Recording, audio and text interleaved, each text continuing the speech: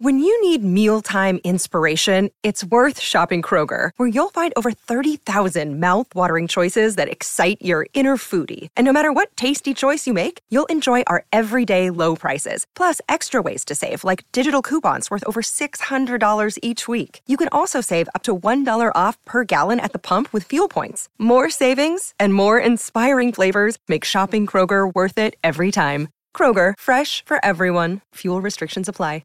Chris Rogers will be a big part of the commentary team. He's been good enough to join us this morning. G'day, Chris. G'day, Jules. How are you? I'm very well, mate. I'm not going to get your thoughts on, the David Warner stance and your opinion on that, but I'm just interested with your coaching hat on and being sort of Andrew McDonald today. This comes out as you're trying to begin or prepare for a test match. Is it any sort of distraction at all as a coach? Does it need to be addressed, or is it simply business as usual? You think it probably would be a little bit of a distraction. I mean, right on the eve of the test match, I can't imagine Davies, in the greatest space mentally. So he'll have a little tricky bit of work to do just to make sure that everyone's focused and ready to go. But with this side, it's an experienced side. They should be able to focus on the task at hand and deal with those distractions at a later date or even after the game. Have you seen Dave Warner's form, Chris? Andrew McDonald was said he's in good form. He's hitting the ball well. We don't know how much longer he's going to play Test cricket for. Even he said on Fox Cricket the other day he's not sure when he'll pull up stumps when it comes to Test cricket. How do you think his form is at the moment? He still has these moments where he looks incredible. There's probably that consistency he probably doesn't have like he used to at different times. So that's maybe a little bit of an issue. And then you wonder, where he is with his own life and his own thoughts about his career. So that's something that only he'll know. But clearly he still is one of our best players and one of those players who impacts the game so much. So I'm sure Andrew McDonald and the selection committee are just trying to milk every last run out of him. As expected, if Pat Cummins did play, Scott Boland would get his opportunity. That's the way it's played out. Nathan Lyon was glowing in his praise of Scott the other day, saying he believes he's an even better bowler than he was 12 months ago when he burst onto the scene with that amazing game at the MCG on Boxing Day. What's your thoughts on how his bowling's even developed in the last 12 months?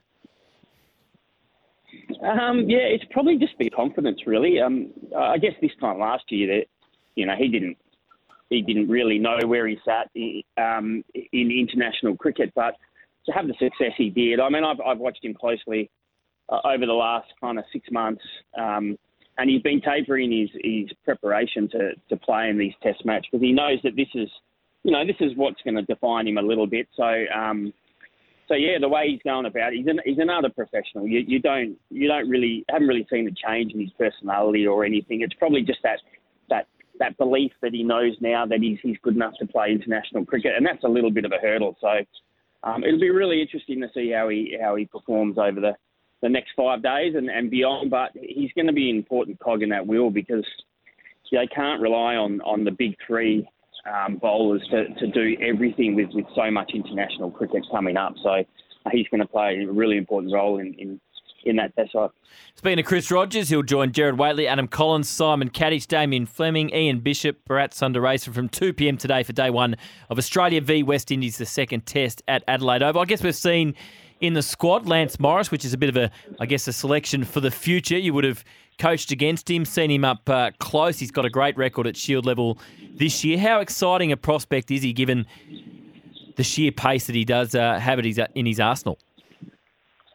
I think if you talk to the state batters, they'll be pretty happy that he's off play for Australia, really, because he's pretty scary. I mean, I can remember, the days of facing Sean Tate, and there was, to have a bowler like that in state cricket who is scaring batters and intimidating them is it was some hairy times back then. So, I think he's deserved it, really. That his performances have been outstanding, and if you look around, he's almost the point of difference in that Western Australia side. They've got a lot of skill, but it's that kind of enforcer role that he does. He breaks partnerships when you need it to, and things like that. So I think if he gets his chance, he's going to do a pretty good job. And it'll be interesting, even in tours, maybe even in Asia or, places like that where the wickets are a bit flatter. He might actually be that impact bowler who changes the game. So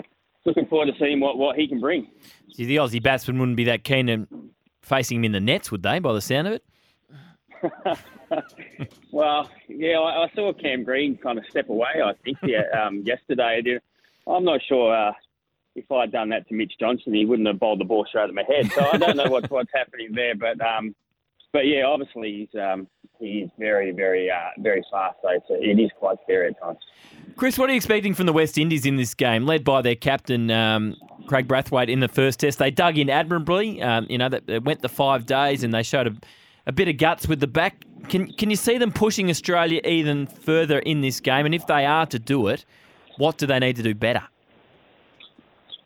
I think it's going to be a challenge because I think this pitch is going to be a bit more in it. So their batsmen are going to find it probably harder. And it really means that their bowlers have got to perform a bit more, not just bowl a good spell here and there. They've got to put some sustained pressure on the Australian bats. But I think when it comes to their batting, it's not going to be that flat wicket where they can just dig in for long periods of time. So it's going to be really, really challenging for them. But hopefully they can show that fight that they did in that first test. I think a few people thought they might just roll over and concede, but the fact that they fought hard was good signs and shows they've got some good players in their team. I think we're all excited going into the series to see what Alzarri Joseph could do. He certainly wasn't at his best in the first innings, but he showed a little bit of what he's made of in the second innings. Given there's a bit more in this wicket, is he the one that can trouble the Australian batting lineup? Yeah, well, he probably has to be, really. I mean, he's the one who can change the game for them. I mean, they've got some handy bowlers, but he can really break it open. So I think that it's not, Test cricket's not just about bowling a good spell here or there. You've got to do it every time you get the ball in your hand, and that's the challenge for him and the others there as well. So, maybe with the pink ball, that's going to give him a bit more encouragement. So, hopefully they can put some pressure on the Aussie bats. Chris, we had one of your boys on the show yesterday, Will Sutherland, who's made a great start to the season with the Bush Rangers, particularly the last match, man of the match with 9 wickets and a pretty handy 39 with the bat. What have you made to his start to the summer, and why do you think there's been a bit of improvement there with Will this summer? Look, he's been incredible, really. I think I have been, and everyone has been surprised with how good he's been. I think of the 5 games he's played, he rested for 1, but the 5 games he's played, he's probably been our best player 4 times, which is really unbelievable if you think about it. So he's performing consistently. What I like is when Scotty Boland went away to the Australian camp, that there was a lot of responsibility needed to be put on other people's shoulders, and he was the one who stood up. And in the last 2 games, he's bowled the house down. He bowled us to a victory in this last game, and even against Tasmania MCG, he nearly got it done for us as well. So I've just been so impressed with the way he goes about it. The other thing he does, he's a natural leader. He's the hardest worker in the gym.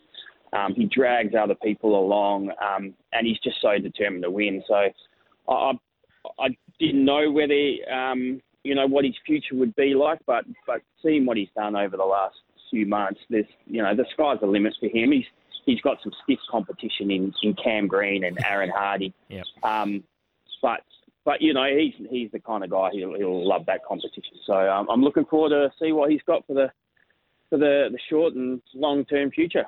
Just finally on that, he admitted yesterday he likes the longer form of the game. That's where he's had more success. But given the strengths that he's got as an all-rounder, the power that he's got, can you see him becoming a very good player in the short form of the game as well?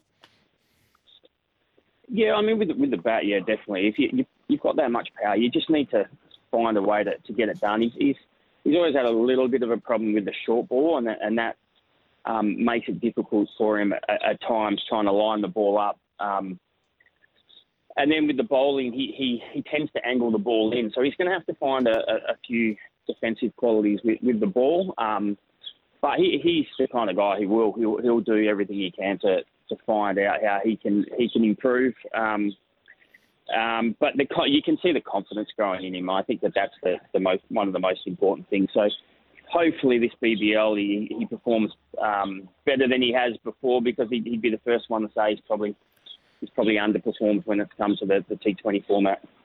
Well, Chris, always great to catch up. Enjoy day one of the second test over there in Adelaide. Thanks, Julian. Thanks for having me.